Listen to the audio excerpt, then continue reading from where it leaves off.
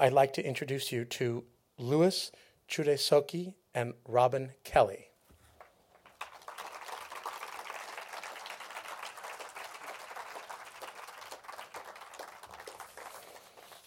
Louis Chude-Sokei is a writer and scholar whose work is focused in and around the African diaspora. His book, The Last Darky, was a nonfiction finalist for the 2007 Hurston Wright Legacy Award. His recent work investigates the tensions and differences between and among immigrant blacks and African Americans. His essays have appeared in such publications as the Los Angeles Times and the San Francisco Chronicle. He is currently a professor of literature at the University of California, Santa Cruz. Dr. Robin D.G. Kelley is a professor of history and American studies and ethnicity at the University of Southern California. He has published several books focusing upon African American history and culture as well as race relations. The books include Freedom Dreams, The Black Radical Imagination, and the forthcoming book, Thelonious Monk, The Life and Times of an American Original. Please welcome Louis Chude-Sokei and Robin Kelley.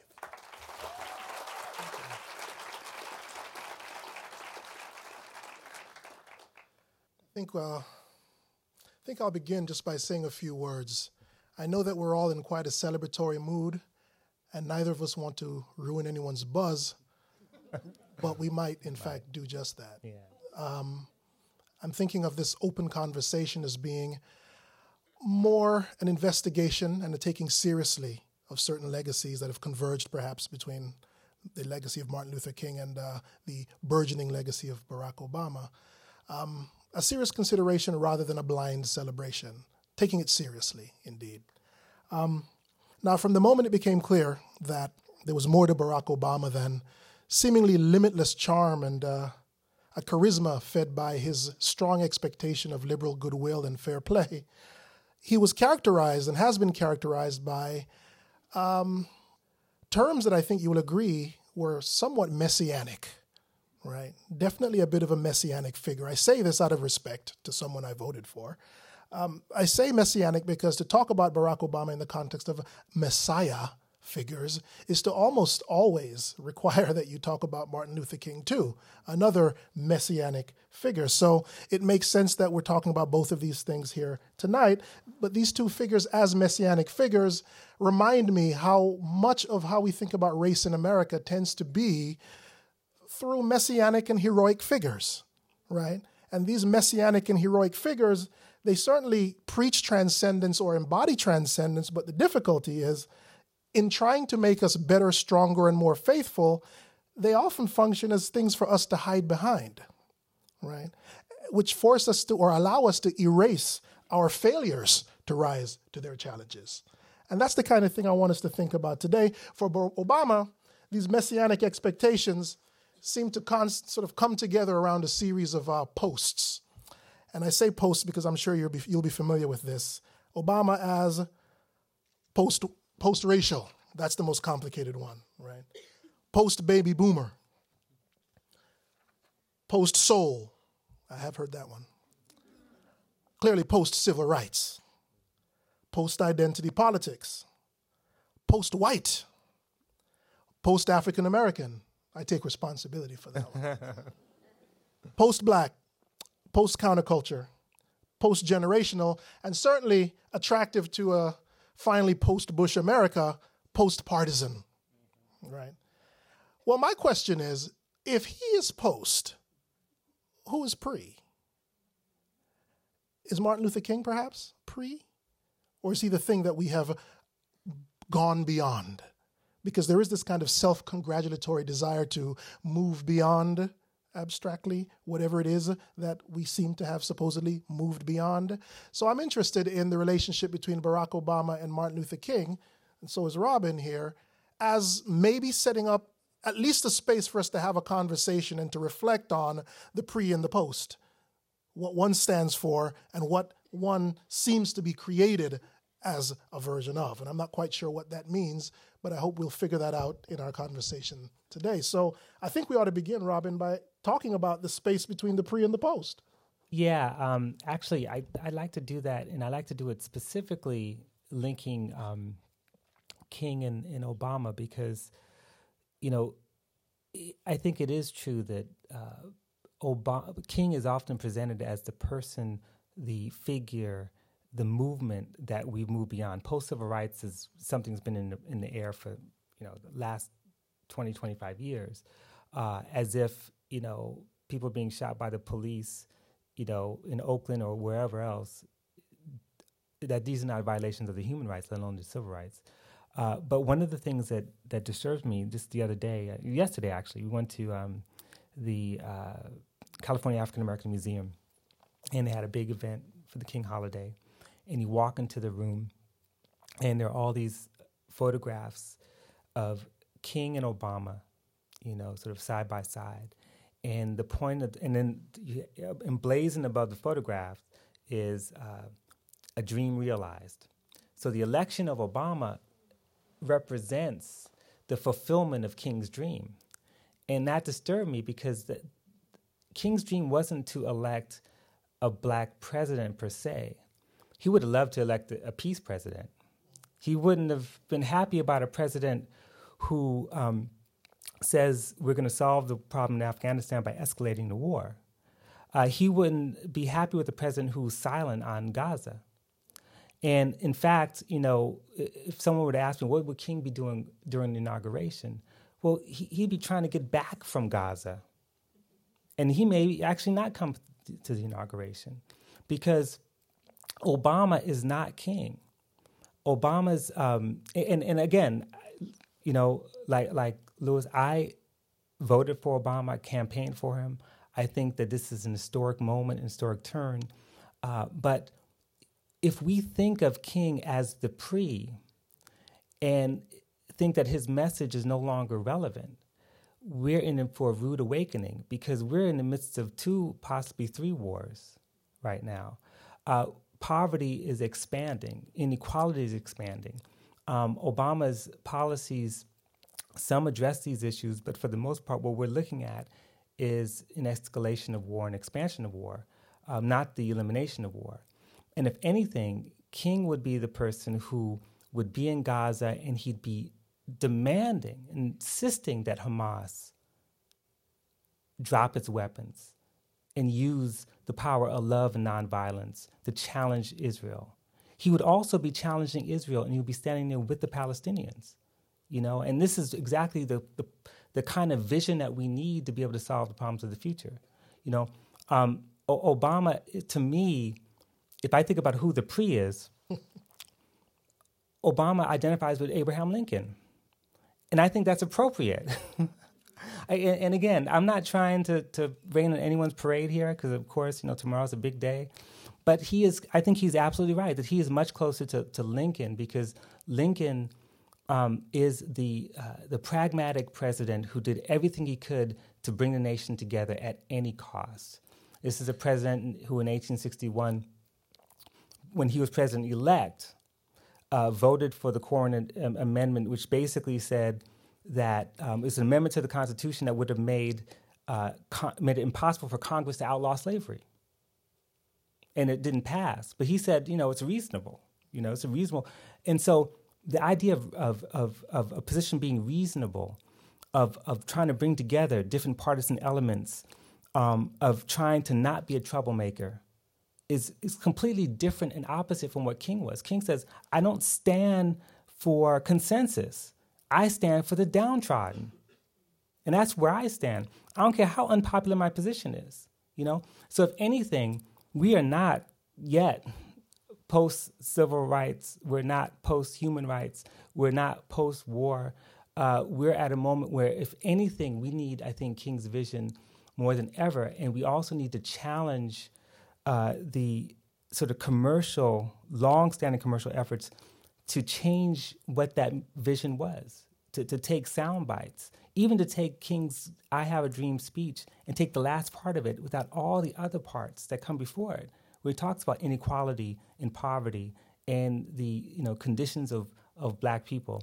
And so we have a lot of work to do. And I just hope, as my friend Barack Obama says, we don't go for the okey doke, because if there's ever time to, again, challenge the future, with something that's not post-racial, but hopefully moving towards a post-racist society through anti-racism, through anti-sexism, through anti-homophobia, to transform America and the world into something that's much better than it is, rather than see the election of Obama as the transformation itself.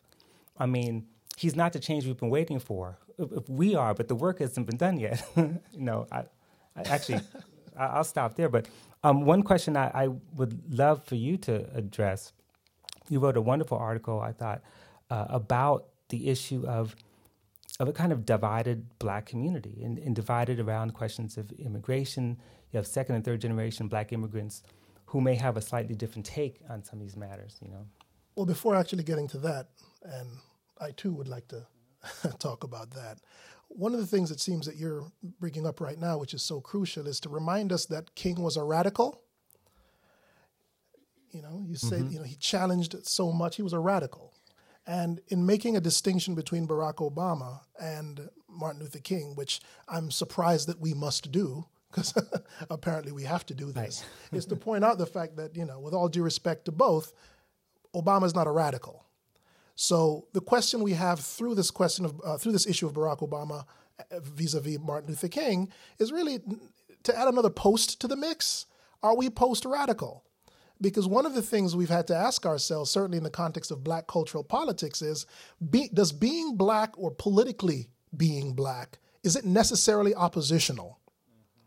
Or can it be, as Obama and Michelle Obama, I want to emphasize, consistently argue, is to be vested deeply in the fate of the United States? Because we know that so much of African-American thinking, to speak super broadly, African-American cultural thinking has really sort of gravitated to the sense of Black is in opposition to the mainstream, Black identity, Black gender norms, etc., are somehow outside, counter-oppositional. But one of the things that shocked people, particularly Black people, was the presence of an Obama that seemed not oppositional, not radical at all. So it's one thing to say, yes, we need a greater sense of the kind of Kingian radicalism, but I think Obama does present the question, how important is radicalism at this point?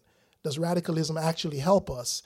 Or is radicalism something necessary because perhaps our understanding of race has changed so much that a specifically Black politics, as opposed to coalitional politics, group politics, other kinds of political configurations, that's where we need to be going, not specifically Black, right? So that's a question I'd throw back to you before I go to the other one. Right. Yeah, no, it's true. Obama's not a radical, and yet, I wrote a piece in U.S. News and World Report some time ago which suggested that one of the great legacies he comes out of is a legacy of community organizing, which is not inherently radical. There's nothing inherently radical about community organizing. It can be or it can't be. It just depends on the circumstance and the movement. But, my great hope for Obama is that he and Michelle Obama could sort of draw on the resources of community organizers from before and create a kind of civic, public, I shouldn't say create, but motivate, make possible the expansion of our civic public culture and really open up the possibility of debate and struggle. And out of that is a rebirth of radicalism, which I think is going to come underneath them. I mean, a rebirth because we've been dealing with a lot of repression, over the last 8 years and more. I don't know if that's going to happen. One of the reasons why I'm still optimistic, despite my critique, is that there's a sense of ownership. One of the things that, as you point out, I think Obama did successfully, and that is embody an investment in the nation, an investment in the Constitution, an investment in the traditions. Now, I don't agree with his conception of history, because I think African Americans and other oppressed peoples across the board, working class white people, Latinos, Asian Americans, Native peoples in particular, have had an investment in the nation, but it's been different.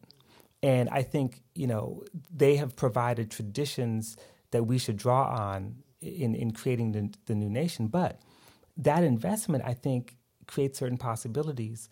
and certain possibilities for a radical agenda, because in the end, King had an investment in the nation. I mean, as radical as he was, part of what he said was, look, when he says that America has a promissory note, the check came back insufficient funds, he's saying that there's something embedded in the Constitution, that suggests that, there's something owed to those who invested their blood, sweat, and tears in the nation with unpaid wages and who was exploited during Jim Crow, that there's something owed, some kind of reparation. And so that's there. And even though Barack Obama himself wouldn't use terms like reparation, the idea of investment signals new possibilities. Well, I think Obama certainly represents, but also speaks for a vested interest in the United States, right? I don't know, however, that he feels connected to a sense that he is owed anything. Mm-hmm. I think that that's different. I think there are those who would say that the beauty, what was it? It was Biden who said he was clean. Remember that? I actually loved that. I thought he was sort of metaphysically clean, right? Free of all the taint of the complicated history that we associate with black people, right? But in that regard, Obama doesn't present any kind of ownership on a debt or any expectation on America based on anything other than what he can put into the United States. And I think that that's what's so attractive about Obama. But if you believe that there is still a debt, that's a problem. Yeah. Well, and definitely he doesn't believe there's a debt. And it's so funny how the internet works, because if you Google Obama and reparations, you'll find articles that say he not only demands reparations, but he demands reparations for Osama bin Laden. It's very funny. But that is so true. He doesn't believe that, and he can't afford to believe that given his position. And it's unfortunate because the debate around reparations has really never centered just around African Americans. It's centered around Native Americans, certainly the Civil Liberties Act for Japanese Americans. And I think that you can make the argument that every oppressed group of people in the United States ought to, has a claim to reparations. And it's funny because isn't that pre? That's all pre. That's all pre. I mean, we're post reparations. Post reparations. Yeah, exactly. No, you got it right. You got it right. There's no. In fact, to go back to the post pre issue, I don't know if you've gotten this as well, but we are post-racial has been defined as ending any conversation about race whatsoever. I have people coming to me and say, well, so when are you going to abandon African American studies? No, seriously, yeah. Yeah, I mean, saying that we don't really need it anymore. And in fact, to talk about it, just to basically have a conversation about it, means it's passé, it's old, you're bringing up old wounds. But if there's still wounds, then something's not healing. It's funny. The night that Obama, when they called it for Obama, I was actually with, Percival Everett, the African-American novelist. He was visiting, and we were he was doing a talk, and it was full of students, and they were all there for his work, prominent African-American novelist and thinker. And in the middle of his talk, someone called it for Obama. They said, Obama won. The moment that happened, students came up to this prominent African-American novelist and said, okay, they basically asked versions of the same question, do you really matter anymore? Right?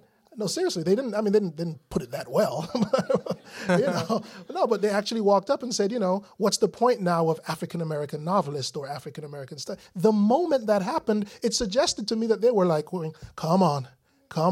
They were waiting for a moment to erase it, right? And that was fascinating to me. And that's exactly what you're talking about. But the point that it happened immediately, almost shamelessly, is what fascinated me. Yeah, it's kind of scary. One of the interesting things about the moment we're in is that you mentioned post-racial. In some ways, we're almost at a kind of post-poverty discourse. I mean, John Edwards, one of the things he did was he tried, when he ran his campaign, whether you like him or not, he tried to put the issue of poverty on the table. Yes. And in some ways, he forced Obama to the left for a minute, and he had to sort of deal with the issue of poverty. Poverty is a significant issue, and not just poverty in terms of basic foodstuffs. I mean, just basic foodstuffs, especially with the economy where it is, but poverty in terms of the impoverishment of education. You know, we're about to witness a massive infrastructure, bill that is going to focus on roads and bridges. And I'm saying you need to rebuild schools. You need to put some of that money to hiring teachers, to expand education for inner city communities and urban communities and rural communities that are suffering from poverty. But I have to say, one of the great moments that really, I think, was a challenge to a lot of the discourse around Obama that happened on Sunday was at that concert. I just have to mention this because I think it's really relevant. I'm not really into concerts like that, but this is a concert with Pete Seeger, and got up there with everyone, and they sang this land. They sang "This Land Is Your Land." It's a song that was written by Woody Guthrie. Hardly anyone mentioned that. Woody Guthrie was a radical, wrote it in 1940 as a response to Berlin, God Bless America, Berlin's tune. And one of the things that they did was to bring the issue of poverty and inequality, and more importantly, neoliberalism and privatization on the table, was that Pete Seeger inserted the two verses that have been completely forgotten and erased from the song. So I just happen to have them here. Because I just had to read this because, first of all, my partner Lisa Gay Hamilton and I were in the car, and I'm like, they're not going to sing those verses. And suddenly Pete Seeger is like saying the words out. And the verses are, there was a big high wall there that tried to stop me. Sign was painted, it said private property. But on the back side, it didn't say nothing. That side was made for you and me. You know, if you turn it around, the back side, meaning in some ways, this is about the privatization of the commons. This is about private property for who? And then it's followed by, in the shadow of the steeple, I saw my people. By the relief office, I seen my people. As they stood there hungry, I stood there asking, is this land made for you and me? And it goes on to talk about how we're going to, basically never turn back.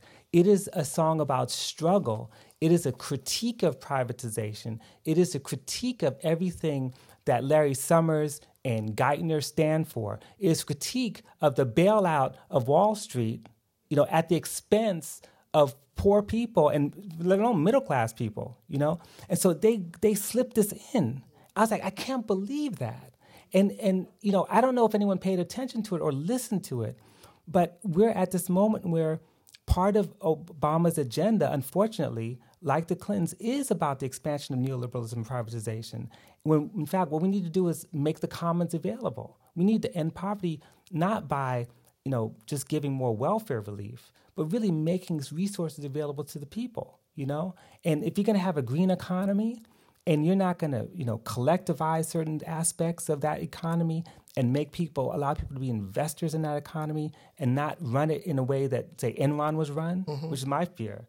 If we don't do that and go another route, Obama could be a great president.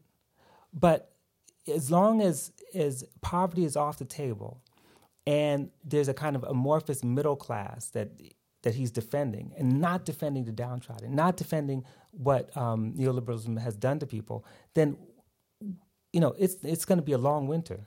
Well, another thing I'd like to, sort of riffing off of what you just said, it's probably really easy, though, to look at Obama and look at the response to Obama and then criticize whites for their desire to be post-racial or post-radical or what have you. But what's been most fascinating about Obama for me is the kind of seismic impact he's had on this thing called black and how that functions, how it has functioned, and how that's changed from Martin Luther King's era to now. I'll say more about the black immigrant thing because, the word black is increasingly less and less African-American, and that's something that Obama has come to signify for those of us who are black immigrants to the United States who have a different relationship to the United States than sort of native African Americans, right? But before getting to that, I'm really interested, though, in how a lot of African Americans at this moment, a lot of we blacks beyond African Americans really at this moment, are so prepared for the post-racial that we've decided to sort of retrench the old notion of race that Obama, I think, is critical of. Just as if it's as if black people, now knowing that there's a general sense of the post-racial, are now prepared to prove to you it ain't post-nothing. Right. Right? And anticipate your sense of the post-racial by hardening into an old notion of the racial, which I think Obama healthily challenged. Right? And I think that's something that we have to keep in mind, though, that Obama did present and does allow a much broader understanding and critique of African-American understandings of race and politics and culture and history, which themselves were indeed problematic. From the civil rights generation to the present, perhaps not King per se, but the civil rights generation as it became privatized and institutionalized, and some would argue corrupt. Right. So the question of what black people do now, or how to critique black people in a creative way, I think is a very important point to bring up, an important thing for us to think about. Obama allows us to ask questions of black people that black people almost very rarely want to ask of themselves, because so much of our understanding of race is projecting onto the white other. Right. And I think Obama's presence also transforms and threatens the kind of sacred binary in American politics, which is that there's only two races here, y'all, black and white, nobody else. And I think that Obama challenges that in such a profound way. And what I appreciate is, beyond Martin Luther King, even though Martin Luther King was very much connected to and participating in opening up multiple, before there was even a multiculturalism, there was Martin Luther King and that kind of opening up, but it actually congealed back onto just black people after King passed away. Right? We forgot that Martin Luther King didn't just mean blacks, right? And so that's something that I think Obama is opening up again, and I don't want to see that close, right? I agree with that. And in fact, one of the, I'm worried less about Obama and more about the way Obama's framed on that very same question, because, two things come to mind. One, when he gave his famous speech about race, the pundits turned it into a biracial issue. I mean, they transformed it into that. That's number one. But number two, and I think more urgently, is that there's a way in which Obama has been presented as the first Black/African-American/multiracial figure to actually have an agenda for the nation. And one of the things that disturbs me about that is that it really denies the Black intellectual traditions in which you have all these activists and writers who have taken up national and international issues, irrespective of race. I mean, I teach a class that, right now where they're reading T. Thomas Fortune. How many heard of T. Thomas Fortune? Okay, got one person. Now that's a shame. Two, okay. That's a shame. This is someone who wrote one of the most important books in 1884 about populism. It's called Black and White, Land and Labor in the Old South. And it was an agenda for America, an agenda for change in America. Ida B. Wells, Lucy Parsons, Paul Robeson, Dr. King, obviously, I mean, the list goes on of writers who have taken up not Black issues or Black agenda issues, but national issues. And so to me, if we have any calling, it is to take advantage of this moment. Absolutely. And say, you know what, Obama's right. The Black tradition, whatever it is multiple, it's massive, it's visionary, it's all-encompassing. And so we need to go back and pay attention to these thinkers and writers and activists and rewrite our history. Otherwise, we inherit this narrative that says Black people are just narrow identity politics. Can't get over their skin. Can't get over the skin color. And they have nothing to say. But Obama has transcended race. So transcend race means both to ignore race, but also to be able to rise above special interest politics. Jesse Jackson, when he ran in 84 and 88, that wasn't a Black agenda. That was a national agenda. And I have to say, if you look at Jackson's actual platform, it was the most progressive platform of any mainstream Democrat. Just go back and look at it in terms of peacetime spending, in terms of healthcare and that sort of thing. But we need to go back and look at our traditions. Jesse, though, in all honesty, was in many ways too stained by his association with the civil rights movement. And I think it's interesting that even though we connect Barack Obama to Martin Luther King, there are those who would argue that the reason he's successful is because he managed to sort of cut himself off from those associations. It's true. Indeed, after he won won Iowa, which is when suddenly all the true love fell his way, right? He was attacked for not mentioning Martin Luther King's name in his speech. Do you remember that? I mean, now we forget all the things in the past. We just love him blindly, right? No, but he was attacked for not mentioning Martin Luther King's name in his speech. And he was consistently attacked by the civil rights generation up until that point for not connecting himself enough to the civil rights generation. Of course, when they said the civil rights generation, they meant themselves, really. That's what they meant, right? But, I think it's too easy to just assume a connection when, in fact, Obama worked hard to sever it.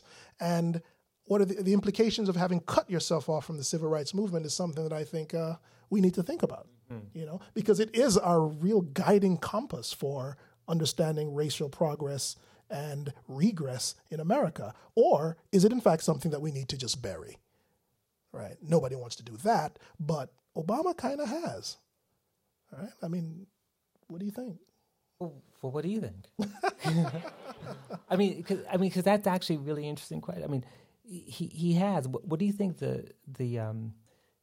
what are the consequences of that, you think? Well, I think many things on this particular issue, but I would say that as someone whose work and whose primary interest is around black immigrants who, an important statistic for me is the fact that since 1990, more Africans have come to America than at the height of the slave trade. Sit with that for a while. And think about the West Indian immigrants and the people who are black but are not necessarily black because they come from Spanish-speaking countries, right? If you really look at the questions as to what constitutes black in America, it's undergoing an amazing, amazing shift right now. And yes, they may partake of African-American politics and identity, but politically, they tend to be different. Right? They don't vote necessarily in the same way. Right? Their affiliations aren't the same, and they don't have the same understanding of race and culture and politics because of the immigrant experience. Right? They also don't necessarily give much of a damn about the civil rights movement, which is a problem because certainly it conditioned their acceptance and their participation in this country. But we can't expect that black immigrants who are coming and participating in the life of this nation, certainly in the educational system, et cetera, necessarily feel the need to orient themselves through Martin Luther King's legacy, right? So that's how I come at it, right? Well, the sad thing is that I would say 90% of my students who are American-born feel the same way. They have no identification with the civil rights movement, with its legacy, with its contributions, and part of it has to do with simply not knowing the relationship between, and I think of the long civil rights movement. I think for getting the 14th Amendment, which black people made possible, emancipation, abolition, democracy, that all these things, and the anti-colonial impact of it. I mean, exactly. And so even anything that happened before like 1990, my students are just not interested. That's pre. I shouldn't say all that. I mean, some of my students may be here, but so I think that's part of the problem, that we don't do a good job as a nation of really valuing and explaining the legacy and what impact it has on today. But anyway, I know we're going to open it up. So. Yep. So just to give you brief instructions, we'll now open it up to Q&A, and this is being recorded for video podcast. So all questions must be asked into the microphone. Just raise your hand and wait for Zócalo staff to get to you. There's two of us going around. And if you would please state your name before your question. Hi, my name is Danielle. I'm very curious about a distinction that I think needs to be made in terms of understanding the civil rights and actually understanding it in a historical context versus it being part of our daily consciousness, which is something very distinct. I'm the child of immigrants. I live it every day within the family dynamic. But my consciousness is not in that. I'm aware of it, but my daily, and I have a huge appreciation for it, but my daily consciousness is not in that. My daily consciousness is in the progressive thought of where we are now. Can you just elaborate on one thing? Mm-hmm. The progressive thought of where we are. What is the progressive thought of where we are now, in your mind?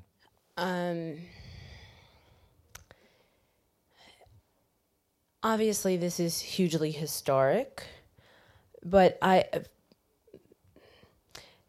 there's a lot of people that are, obviously, everyone is very celebratory about what's happening. The entire world is looking at DC tomorrow, not just us. This is huge. This has massive global implications, massive. People in Africa, in God, everyone everywhere is celebrating that we finally have a leader, not a leader. I'm not talking about a politician. I'm talking about a true leader. He happens to be Black with a Hebrew Muslim name. In my opinion, I really deeply believe he is the personification of unification. And that's where this is going. And I think his thought and his consciousness is in that. And I think it's important to have an appreciation and an understanding of the historical context of it.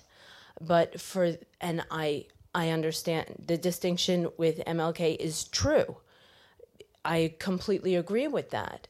But I think that, you can't move forward if you're looking behind. Well, actually, I strongly disagree with that. Because you can't go forward without having a historical understanding where you've been. And you can always go back. Yeah, and you can go back. I mean, because, and let me explain. Let me give you like a real, and I'll be brief because there's so many ways that I could respond to your question. But very, very briefly, few people actually stop to think that before 1965, the vast majority of Black people in the South could not vote. Okay, so you're talking about a generation. When Shirley Chisholm ran for president, there were people who could vote for the first time. Okay, the Great Migration made possible, during World War II, a greater voting bloc as Black people moved out into urban areas in the North. In the 1980s, under Reagan, you had a whole slew of voting rights violations, which led to investigations. Some of those voting rights violations, and I can't get into it, but the short version is that by the late 80s and into the 1990s, the FBI allegedly is investigating some of these things, but what happens is the Klan is resurrected in the 80s. You have a whole range of church burnings that take place. This is part of the civil rights movement. This is not part of something. In other words, we have inherited this idea that civil rights ended in 1965 or 1968, that it's closed. If you go back and read the New York Times, they'll tell you it's over, back in those days. And we've gone for the phoniness. And it was precisely those movements that made possible Barack Obama, made possible. There would be no Barack Obama had it not been for that. There would be no Barack Obama had not been for Jesse Jackson, because one of the reasons why the Democrats were able to register so many voters was because of the Jackson campaign. I mean, in other words, there's a direct relationship between everything that happened, even the last 10, 15, 20 years. And so when we forget that, we forget how to organize. We forget how to mobilize. We stop and we end up allowing someone that we claim is a leader without realizing that leaders go where the wind blows, and we need to be the wind to blow. We need to be the wind. And if we're going to be the wind, whether we're immigrant, whether we're native born, whether Native American, whatever color, creed, age, we have to be able to understand our history to move forward. It's fundamental, and now's the time to do the work. And that's sort of one small response. But and I would add perhaps a little bit more abstractly that, I said a little while ago as a little quip, we can always go back. I mean, this happens all the time. There's also the possibility of immense backlash to this. And I'm very worried about the fact that so many of us pin our hopes on a candidate who has worked hard, really, to create a grassroots movement that will fail if it considers this moment a complete victory. It will fail. And with all due respect, Obama knows this. He makes it clear. He does cultivate his little cult of personality too, right? But at the same time, he's very real about the fact that if we sort of drop the ball, it's going to be a really long time before we get back even halfway to this place, right? So that's definitely important. And also keep in mind that in terms of historical consciousness versus how you live every day is formed by historical consciousness. Indeed, every single thing about our experience, just look around this room, it's anti-colonial struggle and the civil rights movement that has made this room possible and these people in it. So it's important to keep in mind that the past and the present are definitely involved in each other at all points. Yeah. Gentleman, question to your left. J.C. Smythe, going back to the radical presidency, I'm not sure if there's ever been a radical president. I mean, there's a person and then there's a structure. The person can be as radical, but once they assume that structure, embedded within that structure, they're moderated. I'm just wondering what your thoughts of that are, and if that office can ever be radicalized, or have there been moments in history that it was radical? I'll just say quickly, though, I'm not sure personally I want a radical president. Right? I mean, just, without explaining that too much, I'm just going to say that for me, the category of radical is not automatically good. absolutely. And I want to emphasize that, Yeah. Right. Okay. Yeah, you're right. There's never been a left radical president, no question about it. But we've had a couple of radical presidents. George Bush has been a radical president. Ronald Reagan has been a radical president. I mean, the radical changes that have taken place under his 2 terms, it's incredible. But you're right. There has never, and I don't expect it. I mean, I have little kids. I've always talked to little kids, and they're like, well, you think Martin Luther King would be president? I said, he would never want to be president, because to be a president, and this is one of Obama's dilemmas, but he's very good at it. To be president means that you need to get the widest swath of people behind you. Consensus. You've got to do that. You cannot succeed. The Constitution, in some ways, demands it, and that's okay. But King wasn't a consensus person. He was a radical who said, I will stand up to power no matter what the consequences, and I will stand for the downtrodden. And we need people like that. And so and again, when I talk about, what we need to do to push Obama, I think Obama is a great human being. No question about it. But we also have a Supreme Court, we have a Congress, we have a Senate, we have local governments, and people had all this hope for Villaraigosa, who I think has been a disaster, and nobody. I mean, people could disagree, but we're in a place where we will never have truly radical elected officials in a structure that doesn't allow it. But what we can have is a radical vision of a future and push for that. And we have a president who actually taught the autobiography of Malcolm X. That in itself is pretty impressive. He taught it in his classes, so that might be as radical as our White House will ever go. Gentleman, question to your right. My name is Stephanie, and my question is, I overheard, or I kept hearing during the campaign this question, and this is really for Professor Chude-Sokei. I keep hearing the question is Obama black enough? And my question to you is a prediction. I'd like to hear your thoughts on your prediction on how history will judge that question in reference specifically to Professor Kelley's comments that there seems to be some concern that blackness requires this leftist political agenda. And if you would expound a bit on that article, that wonderful article in the LA Times. Thank you.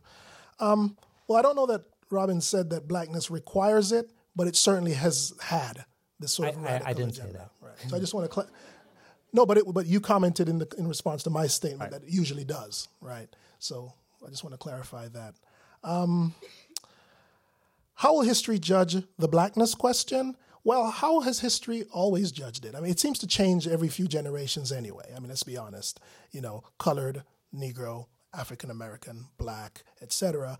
I think history will see this as a moment when things began to change. I actually do believe that, although this is not on the table right now, I really believe that beyond the media and beyond even Black self-awareness, that category is being challenged all the time, and it's about to undergo some more transformations. So I don't know what history will say right now today, but in 4 years, hopefully 8 if he gets 2 terms, I think that there will be a new term or a new understanding about that term that will be coming up in the next few years. Because one of the things that Obama, back to the article, Obama has emboldened is a Black immigrant political presence, right? Not just Black immigrant, but immigrant political presence. Because so many immigrants, up to 2-3 generations, often don't feel at home or invested in this country.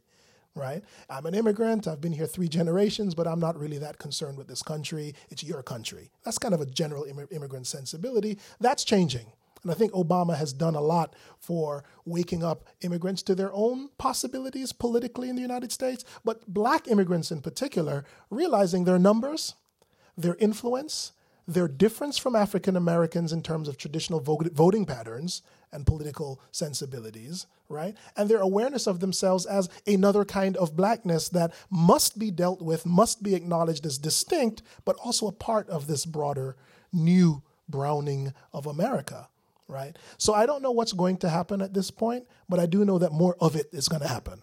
There's going to be a greater presence and a greater participation of not just African Americans, but Indians, South Asians in America. I mean, we see this already happening, right? So there's going to be a lot more of that. And I think that the best thing about this in terms of prediction, it would be wonderful if Blacks no longer were not only seen as a homogenous category, that Blacks no longer were taken advantage of by the Democratic Party. It would be wonderful, regardless of where you come from politically. It is a mistake for one ethnic group to be so affiliated with only one political party. I think that Black immigrants signal a real transformation because most of them or many of them don't feel that they have to be Democrat.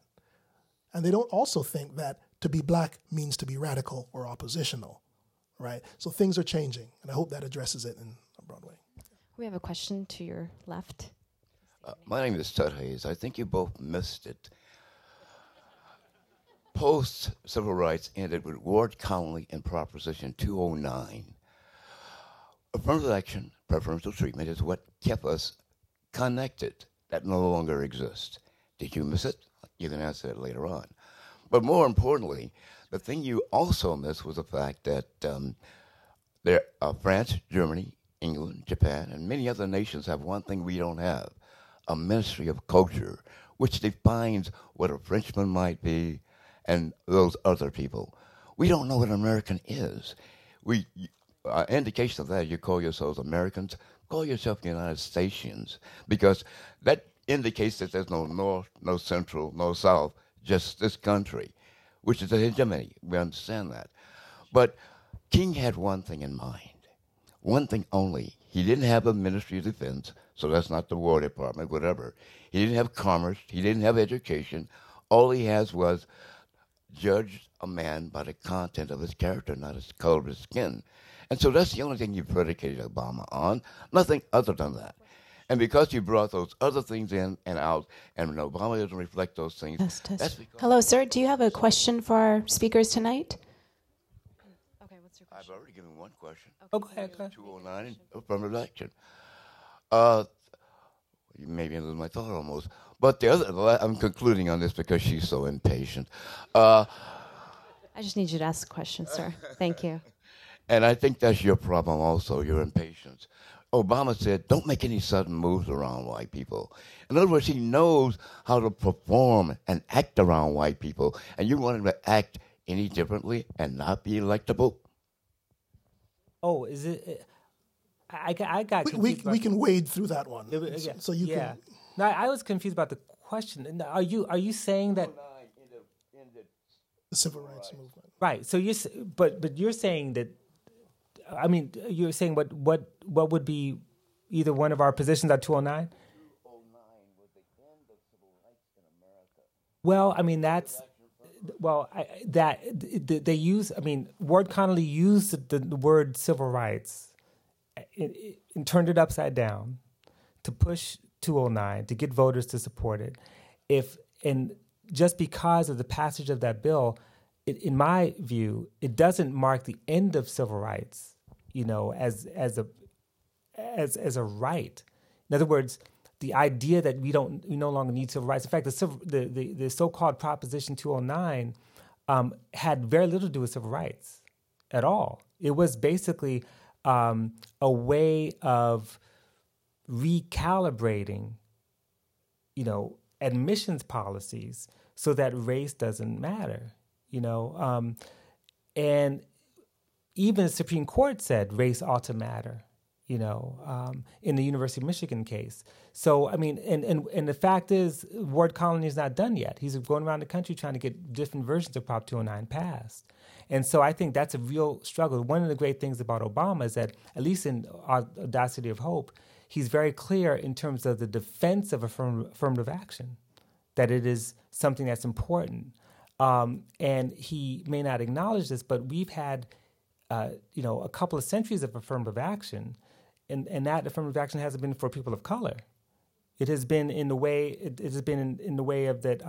Whether you're talking about the use of legacies to get white kids into college whose test scores are not as high as blacks and Latinos, whether you're talking about the way that property values for homes that are in white neighborhoods are ranked higher by FHA versus those who are in mixed race neighborhoods. I mean, there's a whole history of affirmative action. And then one obvious one is, if you think about this history of education in the South, Dr. King talks about this, about how you have black taxpayers paying money into, the state of Virginia, for example, who are subsidizing white education, because in terms of the expenditures for black school children, it's about 1/10. So you have a situation where we've had lots of affirmative action, long history of it.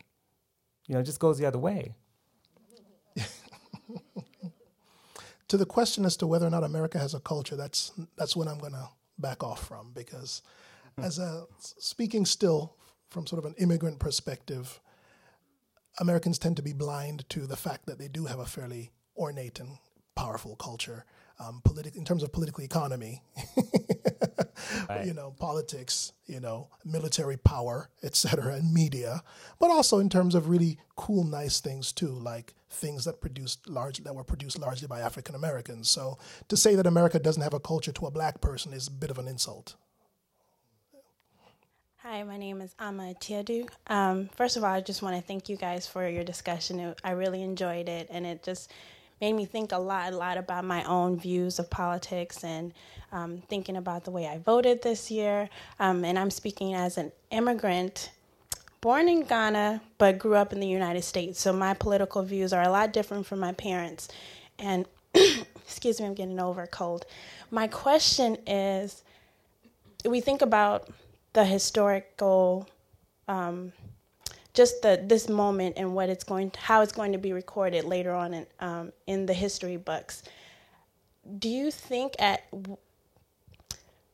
guess what I'm trying to say is, right now, what's continually being said is, Obama is the first black president. Do you think later on, when it's written in the history books, that him being the first black president is what's really noted in terms of that being the historical moment, or will it pass that and be him really being focused on him being from it, his parents being an immigrant? Or what do you think in history this moment will be written or recorded as? Well, because he's the first, he will always be called the first black president, right? Whether he's the first black president or the first African American president or the first whatever, first just forces him to conform to that marker for the rest of history, right? We hope that he will be remembered also as a good president, one that helped rebuild America after an enormously bad president, right? One who helped rebuild America, we could blame Bush for a lot of things, but, we could probably trace this all back to Reagan. Mm-hmm. I think we really can. So, absolutely. So hopefully we'll remember those things, and hopefully the immigrant and all these different things will come to play. I loved that moment a few months ago when he described himself as a mutt. Right? I never thought I'd hear an American president call himself a mutt. Although technically all of them could have called themselves that, really. But for him to identify that, and for that to be affiliated with America, considering the demographic shifts at work, that's what I hope we remember in the future, that this is the first president that made it possible and necessary to define America beyond white or black or African American, but something much more other than that. And I think that's ultimately what we're working for, that it'll be a president remembered for signaling a broad transformation in how America sees itself. Absolutely. Let me add just two things to that. I completely agree with everything. And I would add, you ever heard of a writer named J.A. Rogers? Oh, yeah. Joel Augustus Rogers, one of the great Jamaican. Jamaican. Well, if you read J.A. Rogers, he'll say Harding was the first black president. Yes, he did. In fact, he did. Yeah, I remember Got that. to read, you know what I'm saying? So, and because part of what Rogers does, which is so brilliant, he raises questions about what is race. Because if you really go back in time to like people's sort of genetic origins, you can find, that they should say about the woodpile, you could basically, no one's pure. And so part of his was sort of a tongue-in-cheek, but he says Harding was the first black president. Why do I say that? Because, to go back to what you said when the history books are written. Well, there's so many history books and so many different perspectives, and you can write one. And so I think that Obama will be remembered as Kenyan, as biracial, as black, and like Louis said, I hope he's remembered, not so much as those things. Those things are sort of interesting, but as a great president, the first peace president, the president that pulled us out of these wars, the president that really transformed the economy and put people back to work, the president that defended labor, that supported the Employee Free Choice Act, the president that said, you know what, the people who are at the bottom shall be at the top. The bottom rail shall rise to the top. That's the president who would go to Africa, and not just be beloved, but to really build a policy, foreign and social policy around Africa that actually could be beneficial and not exploitative. That's the president that I'm looking for. A president that revises immigration policy in a very progressive way. But my great fear, though, is the question is, will there be books in the future? So maybe that's will there be history books is the question, right? Gentleman, question to your left. Yes, greetings, good evening. Thank you both for being here and open up the discussion. I have a comment. My name is Satra Amnut, by the way, thank you. And I have a comment. I appreciate you opening up with the post versus pre and what that is. But I was very excited about the comments that you made in reference to the African immigrant versus the native African of slave descendants, or the descendants of slaves. So I appreciate that, because I'm going to explore that in my own mind. But I have a question, and that question is, what do you think about this comment that you have to deal with, in America, you have to deal with the social wounds of the native African American descendants and their political, social agendas in America before any real progress or evolving can be realized in the lives of the people that have actually had that and lived that experience through the generations? Can you comment? My initial response is that it sounds like you're saying what black women said, what was said to black women and black feminists in the 70s, that we need to deal with race before we deal with gender, which no one really bought. Well, many people did buy, but it was a problem overall. And not to reduce what you're saying to that, it's just to say to people that you must deal with this other thing first before you can do that is never going to politically work. right? I would say, though, that it's important for black immigrants, speaking directly to what you're saying, to be aware that their presence in America is conditioned by the struggles of the native blacks, conditioned and made possible. Hence the importance of Martin Luther King as an anti-colonial figure and all of that. And that's very important. But we shouldn't be so naive as to assume that they will, right? So there's work to be done there. It should never be taken for granted, and I think a lot of Native African Americans do take for granted that the category of black is enough. And it clearly isn't, and because so many people have taken it for granted over the last few generations, it's breaking down. It's breaking down, and we need to address it before it creates some real problems, right? So that's how I would respond, yeah. And I guess I would add one thing to that, and that is that it's important for African Americans, no matter how many generations they were here, to come to terms with the black immigrant experience, because, you're talking, why do people immigrate? A lot of it has to do with movements of capital. A lot of it has to do with policies that, in other words, people are not coming from ideal situations. So this idea that somehow, black Americans are oppressed and, just walk on 116th Street in New York, and where basically you got so many Senegalese and Malians there who are coming out of very difficult situations, and we need to know that history. In other words, if we're going to rewrite American history, we need to know the history of those immigrants. How come we could teach a course on the history of immigration in the United States and begin with Ellis Island when you've got, Mexico, you've got the Pacific, you've got, and on top of that, even in terms of of course, post-65 immigration, what does it mean to be Haitian in the 1980s and to be incarcerated?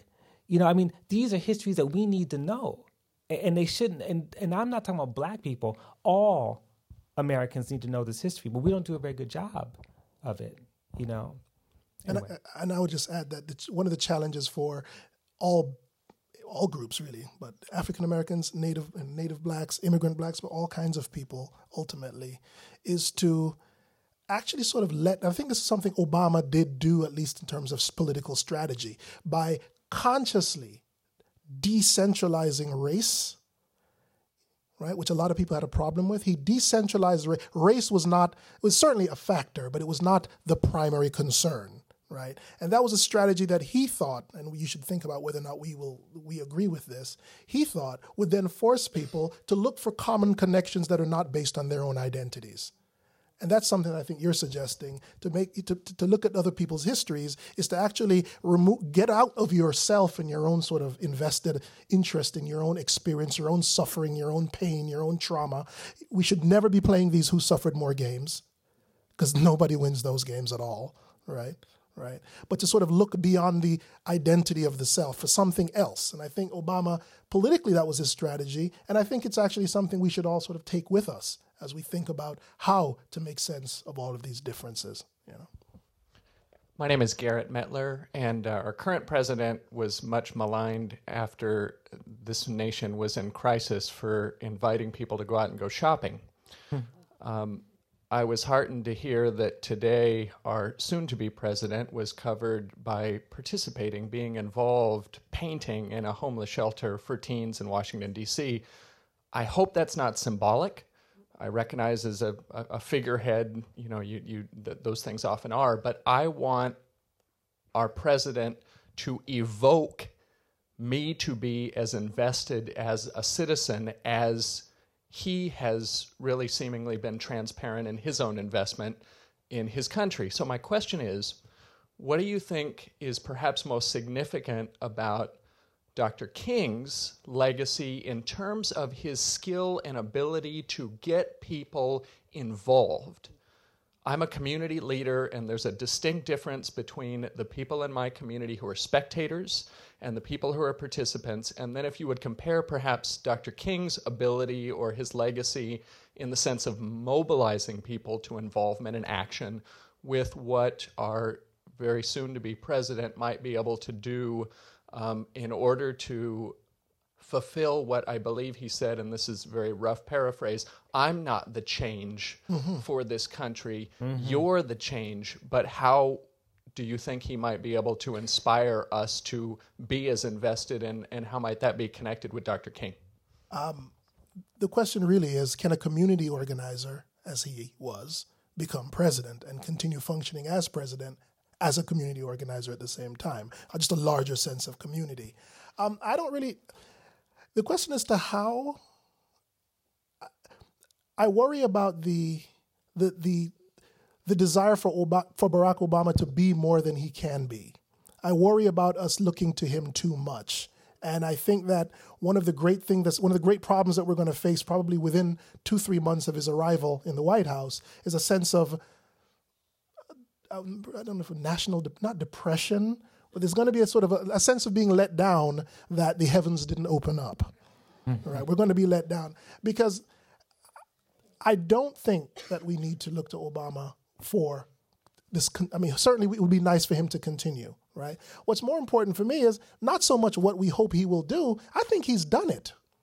I think he's actually done it in terms of the online recruitments and the online fundraising and the community activism that he has in fact inspired, particularly amongst people between 18 and 25. The question is not can he do it, can he continue it? Right? And so I think the problem then becomes not so much what can Obama do to continue it. The problem is us now. Will we now sit back and go, we got him elected. We did everything online. We went and did all that. We went and signed people up in the South in record numbers. We can sit back now and let him do it. I really think the onus is on us now. And so I'm finding it hard to ask him to do more. Damn it, he became the president. I can't imagine. I can't ask him to do anything else. That's just a joke there, but right. It's on us. Well, can I take the other part of your question? Because you asked a very good question. And you talked about King's legacy and how was he able to mobilize. And I think, as a historian, King is a very interesting figure. He was one of the most, I think he was, to me, he's my favorite male American, period. That's how I just hold him in high esteem. He wasn't a very good organizer. And this is important to realize that he inspired people to do something. But one of the things that SCLC was criticized for was going into communities sort of like in a flash and starting stuff and then leaving. The organization to look at to see what's effective organizing, one that I think is much closer to what Obama tried to do, is SNCC, the Student Nonviolent Coordinating Committee. They would go into a community and they would stay there. Because the great visionary behind SNCC, who's was Ella Baker. Ella Baker is one of my favorite female American in history. Ella Baker, and there's a great book about Ella Baker by Barbara Ransby.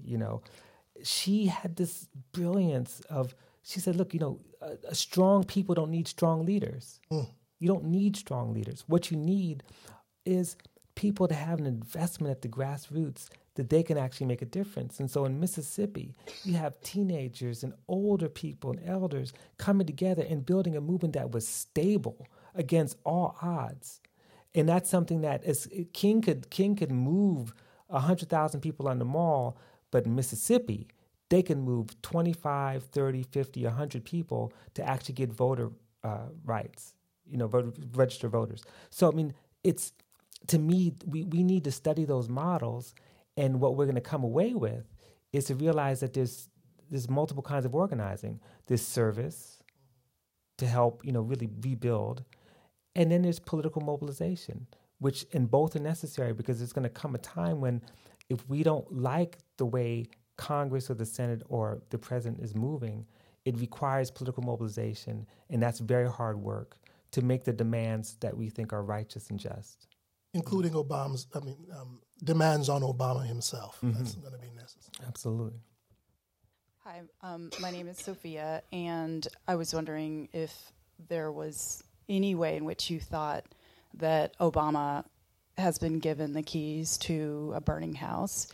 And secondly, one of the things that really concerns me is the fact that we, as a nation, don't seem to be paying attention or being very thoughtful.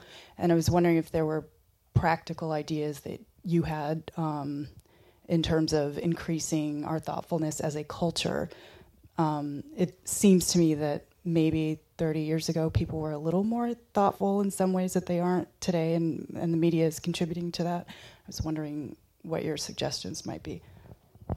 Good. Me, practical? No. About the burning house. It's easy to say yes to that, but in saying yes to that, I find myself kind of falling into the fashionable cynicism that, that defines so much radical sensibility that I think that Obama successfully worked against, right? It's easy to say, yes, it's a burning house. But, truth be told, it's still the United States of America, right? It still has political power, it still has economic power, and it still has serious military power. I think it's because of my orientation outside of the United States, I don't share in this sort of American celebration of its own demise. Because I don't, it's something that a lot of people like to do, but I think that's in many ways a way of sort of denying or obscuring the fact that America ain't going nowhere, What we need to fear is how it reacts to this crisis, right? Because it can easily retrench in so many unpleasant ways.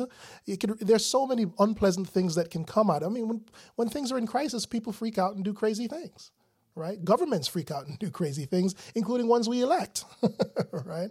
So I'm not comfortable with the idea that America is a burning house, although, yes, it is kind of hot these days, right? But I don't want to just fall into the assumption that it's falling apart. But at the same time, Obama has inherited the keys, but it's not just Obama, right? It's our house, right? And again, my orientation as a sort of immigrant is one that sees America as a place full of possibility, right? Because if you want to talk about burning houses, I could tell you about some countries I've been through, right? And some of the difficulties it took to get to this place, I think that there's so much need to remake America, but it's because America is a place that can be remade, right? My name is Christina. I just want to reiterate some sentiments. Thank you very much for your time. It's been a great night. There's still a few things I'm unclear about, so that's why I wanted to ask my question. Keeping in mind the title, The Future of MLK's Legacy, you've mentioned some terms like post-racial and transcending race, and you've talked about Obama sort of running a non-racial platform at all and reactions to that. And I'm just wondering, my impression is that you have painted this as somewhat dangerous. And I just want to know, do you honestly think it's possible, these things that you've been talking about? And if they're not, then what is our goal? If post-racial and transcending race and running on a non-racial platform, are those things dangerous? Are they even possible? And if they're not, then what was our goal, or what is our goal in the future? I don't know if those things are. That's not the danger. The danger is pretending that race and racism ceases to exist and not addressing it. That's the danger. I mean, the ideal, and that's why I don't like post-racial. I like post-racist. In other words, racism is structural, it's institutional. It still exists, and we have evidence for it. And it's not just anti-Black. It's not just anti-Black racism that we're dealing with.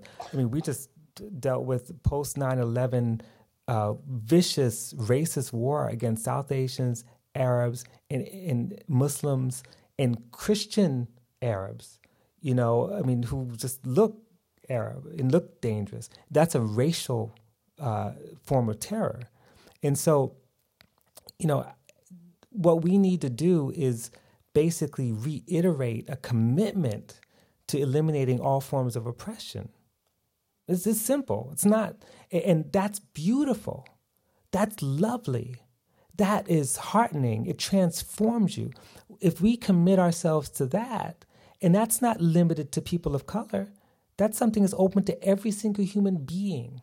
Every feeling, thinking person can do that. And to me, if anything, Obama's election should signal a commitment to end racism rather than a commitment to forget it. If that makes sense. So I don't think it's dangerous at all. I'm very hopeful and very optimistic about the future as long as we struggle. And I would add that what should we be doing? For me, the beauty of this moment is in the broadening of the conception of who we are.